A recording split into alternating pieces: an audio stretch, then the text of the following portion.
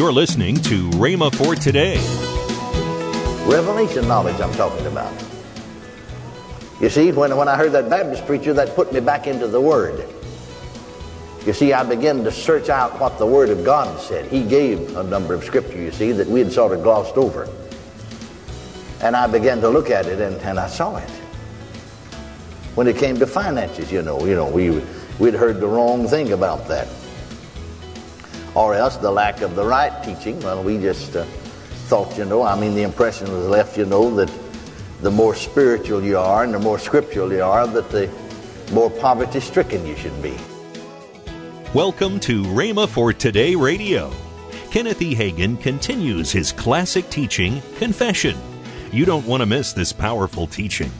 Also, later in this program, I'll tell you about this month's special offer. Right now, here's Brother Hagin with today's teaching.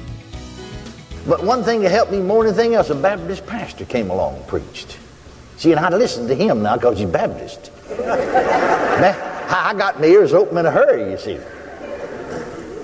You see, he's pastor of First Baptist Church. The church is not very far, a town not very far from us, you see. Now, see, these other fellas, these Pentecostal people preached on the same subject and said the same thing, and I never did hear it. You understand what I mean when I said never heard it? Now, I was sitting there, but I just ought to let it go in this ear and out that ear. I ain't paying like. But now I perked up my ears, you see, when this Baptist fella, because after all, see, he's Baptist. I used to think the Lord Jesus Christ and all his apostles were Southern Baptists. It came a real shock to me when I found out they weren't. I know Paul couldn't have been Baptist. He said, I thank God I speak with tongues more than y'all. That would have been virtually impossible for him to have been Baptist, wouldn't it? So, I began to listen to this fella. And he talked about how hungry, he's pastor of First Baptist Church in a town about 25, 28, 30 miles from my town. And he just got hungry, He said, I just realized that now he's pastor of this church. It's the biggest church in town. He's got hundreds of people. It's the biggest church in town. But he said, the more I read the Acts of the Apostles, he said, I just said to myself, now they just had something more than what we have. And if it's the same Holy Ghost, well, it ought to be the same. And he said, I never thought about speaking in tongues. But he said one night before the Sunday night service, and in those days, his Sunday night service, even with Baptists, was a big service. People came to church, in Depression days. They'd go to the show if they had a dime, but didn't have a dime, so they'd just go to church. And you'd fill the building up on Sunday night. And so he said, in my study, you see, before the Sunday night service, it was just a praying and seeking God, telling God how hungry, you see, I am, and for the power of God, and that I just am so powerless. And he said, finally, I just got down, I just laying flat on the floor on my stomach in my study, just lying flat on the floor, crying out to God. And he said, God began to bless me. I'd been blessed before. I knew his spirit and his presence. But he said, before I knew what was happening, I was speaking in this strange language. And I got up and I sat up and I thought, dear Lord, what in the world? But he said it felt so good. And I felt such a release that just sitting there on the floor, I got to singing and laughing and talking in the strange language. And I thought, dear Lord, what in the world? And he said, the Lord brought to my mind an Assembly of God preacher who had a radio program. Now, it was sponsored by business people. And so singers from the church would sing, and they just, rather than to be controversial, they just preach salvation message. But he said something on the inside of him. He said, if you'd call him, he'll tell you about it. Well, he said, I didn't know him. I just heard him on the radio. See, there wasn't no TV in those days. And so he said, I just went to the telephone book, you see, to look up this fella and his church, because he did advertise the church on the TV program. Got the telephone number, and I thought, well, he'll probably be in his study right now, just like I am, before the Sunday night service. See, sometime before the service. And so he said, I called, and sure enough, he answered. I recognized his voice because I heard him already. And I said to him, I'm Pastor so-and-so of the First Baptist Church. And he said, I've got something. I don't know what it is, but I think you know. And about that time, he said, I got to talking in tongues on the telephone. And he said, yeah, that's it. You've got it. Glory to God. Hallelujah. Praise the Lord. Well, now, here's what I started to tell you. Now, see, I began to listen to that Baptist preacher. Because, see, he's Baptist. Hallelujah. Praise God. Now, that's one thing that turned me, you see, that direction, you see. Because I began to listen to him. And I knew something about him, you know, and something about his background anyway. Very renowned individual, you see. Like I said, pastor of the biggest church in his city. The largest church. Praise God. Well, God met him. Hallelujah. Well, you see, when I learned about that then, well, I walked in the light of it. But you see, here we still struggle for finances. Revelation knowledge I'm talking about. You see, when I heard that Baptist preacher, that put me back into the Word. You see, I began to search out what the Word of God said. He gave a number of scripture, you see, that we had sort of glossed over.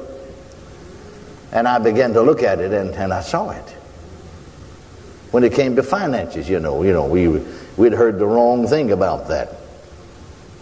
Or else the lack of the right teaching. Well, we just thought, the impression was left, that the more spiritual you are and the more scriptural you are, that the more poverty-stricken you should be.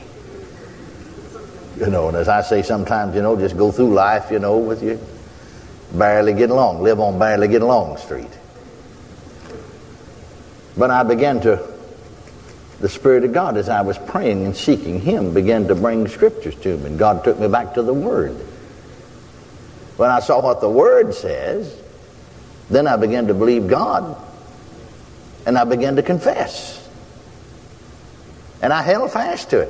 It looked like sometimes it wasn't working there to begin with, The devil tried to cheat you out of it if he can. But I confessed prosperity when I didn't have a dime in my pocket.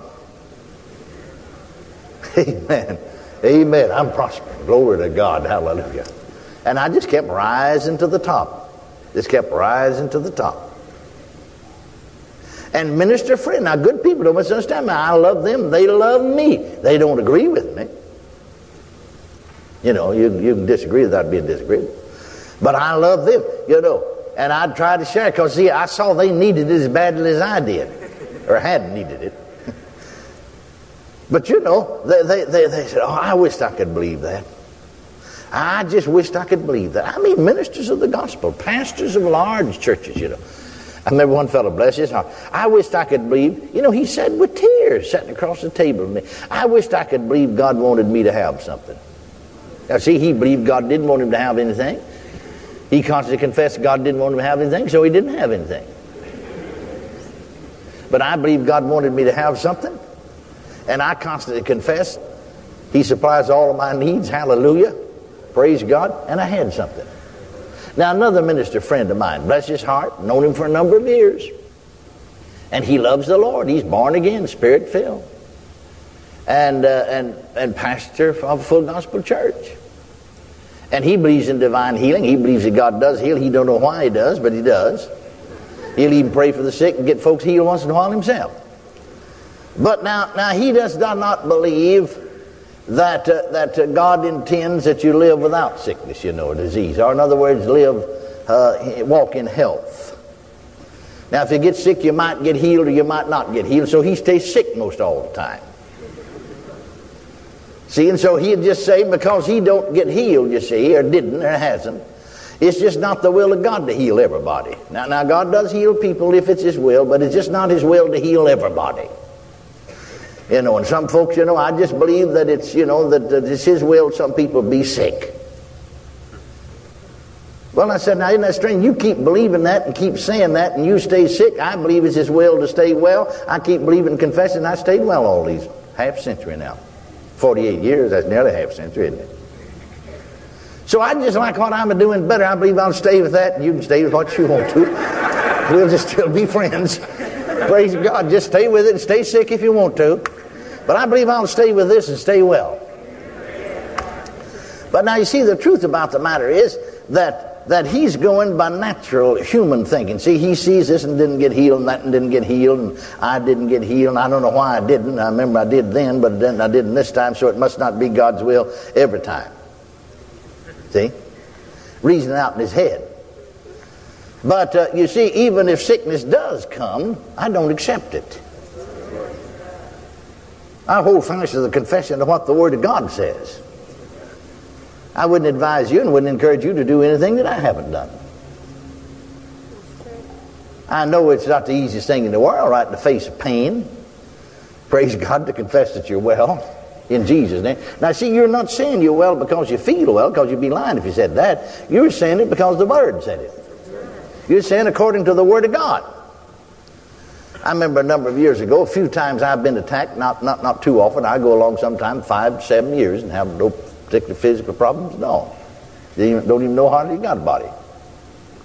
But I remember on one occasion, about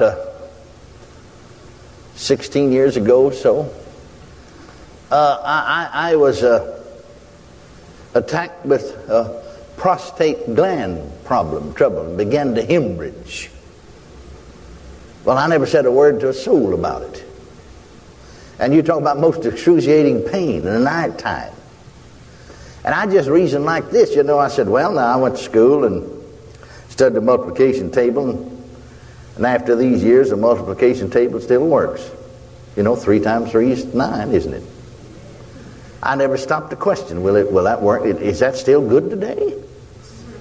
So I just went back to when I was healed, you see, acting on Mark 11:23 and 24. I said, that's just as true, praise God, now as it was then. So I just acted on God's Word, confessed I'm healed, and it all disappeared. You're listening to Rhema for Today with Ken and Lynette Hagin. You can find more resources that will change your life. So visit us today at rhema.org. That's RHEMA.org. I'd like to tell you about this month's special offer, the Confession Package. This package consists of the book by Ken Hagin entitled, I Will Not Be Defeated and I Will Not Quit.